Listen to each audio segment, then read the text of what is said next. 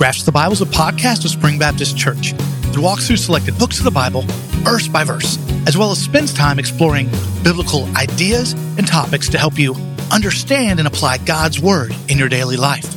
Pastor Dale Stein of our Klein campus will be leading each week's podcast.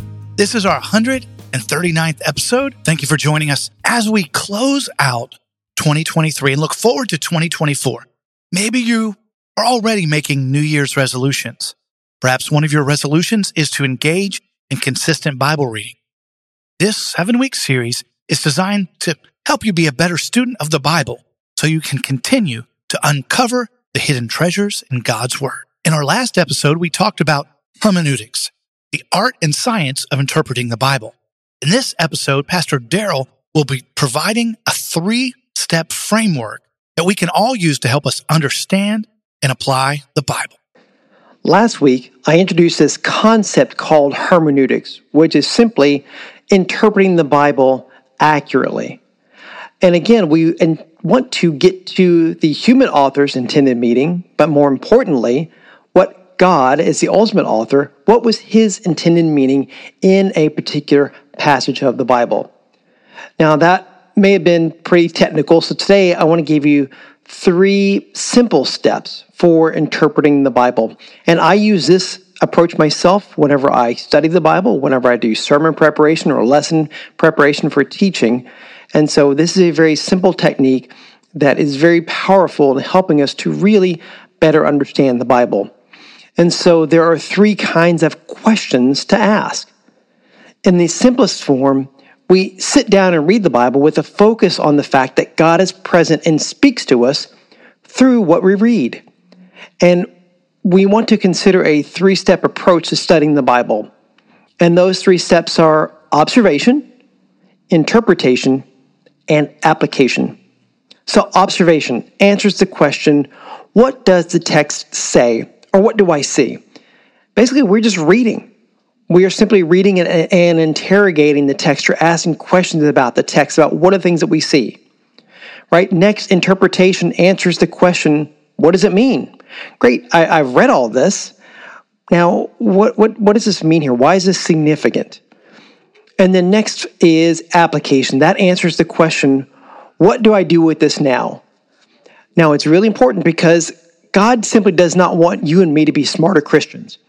He gives us his word so that we can ultimately apply what he is teaching us through his word. So again, observation, interpretation, and application, right? So let us not get these out of order. It's very important because sometimes we want to immediately read a text and go to application.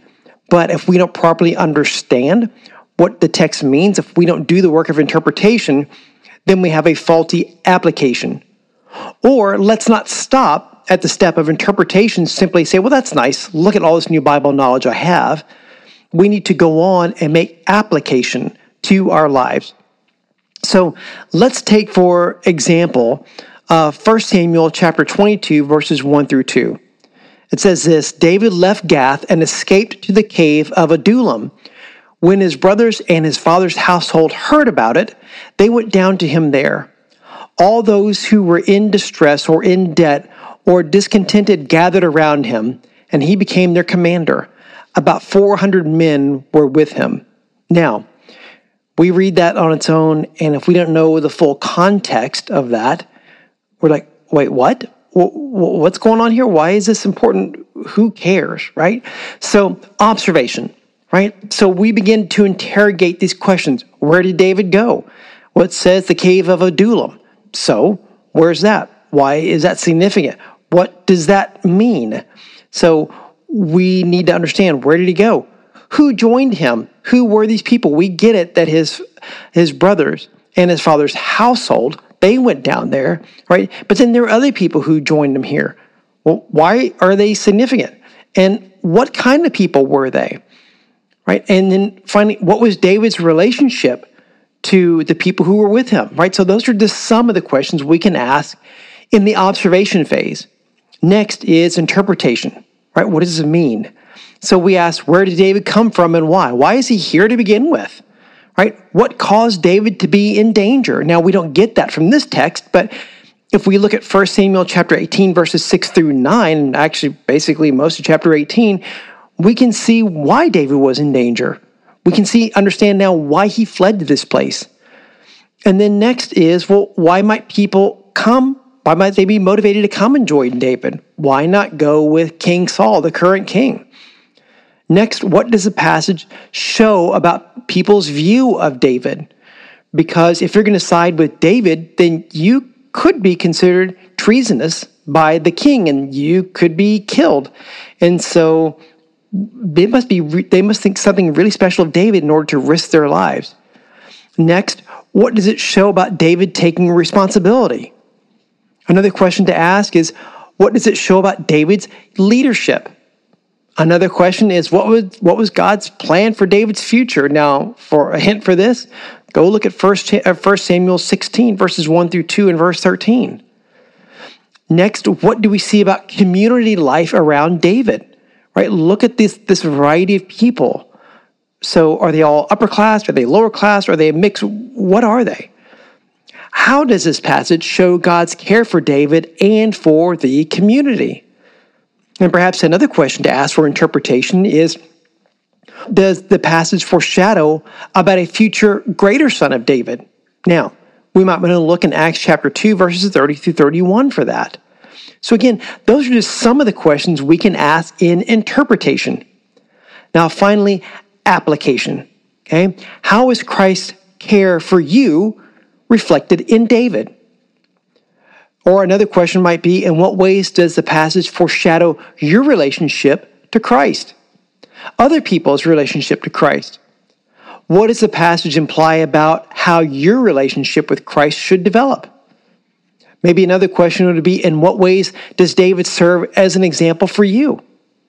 In what ways do the people around David serve as an example for you? What does the passage suggest about your relationship to those who are in distress? In what ways does the passage prefigure or basically foreshadow the church? In what ways might the passage prefigure the relationship of the church to outsiders? And what does it imply for your attitude toward outsiders? So are you beginning to see that we can ask all kinds of questions for observation, interpretation, and application?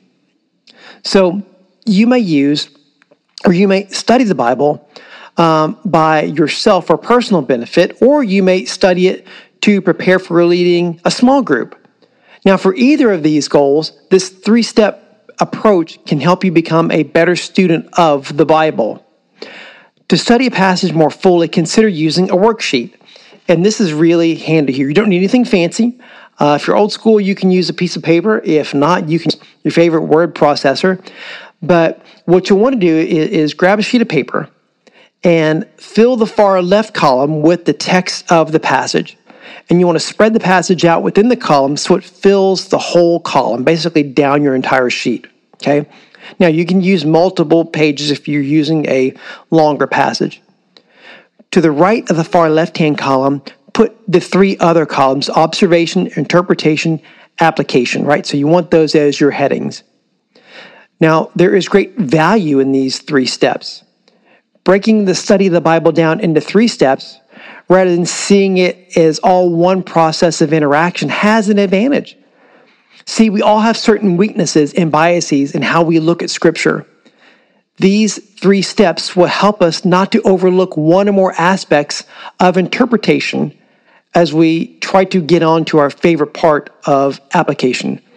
Right? So one person loves application and tends to leap into it without taking time to think through the passage what really is saying. Another person avoids application and tends to think without ever acting on the message. By contrast, James, he tells us that we should make sure that we act on what we hear. He says, be doers of the word and not hearers only, deceiving yourselves. We see that in James chapter 1, verse 22, and also in verses 23 through 27. Still, another person reads and reads without asking himself about what it means or how it applies. He remains largely on the level of observation, and I think really this is where many of us fall. we want to complete a Bible reading plan. Maybe our goal is to read the Bible through in a year. And you can do that in as little as 15 minutes a day. But I think if we're not careful, our Bible knowledge remains simply an observation. We check off, I've read the Bible through this year. But all we've done is observation. We haven't interrogated the text to find out really what does it mean, why it was significant, and more importantly, also, how we apply it in our lives. And so, dividing your Bible study time into these 3 steps will encourage you to look at the passage in several ways and not to neglect aspects that you tend to minimize. So if you don't like to do a lot of application or figure out what it means, then this will really force you into doing that. Or maybe you struggle with properly interpreting it. Again, this method will force you into really coming face to face with proper interpretation. So I hope you found this 3-step framework helpful, and we are going to continue next week with more helps to help you study the Bible better, and I hope you'll join us then.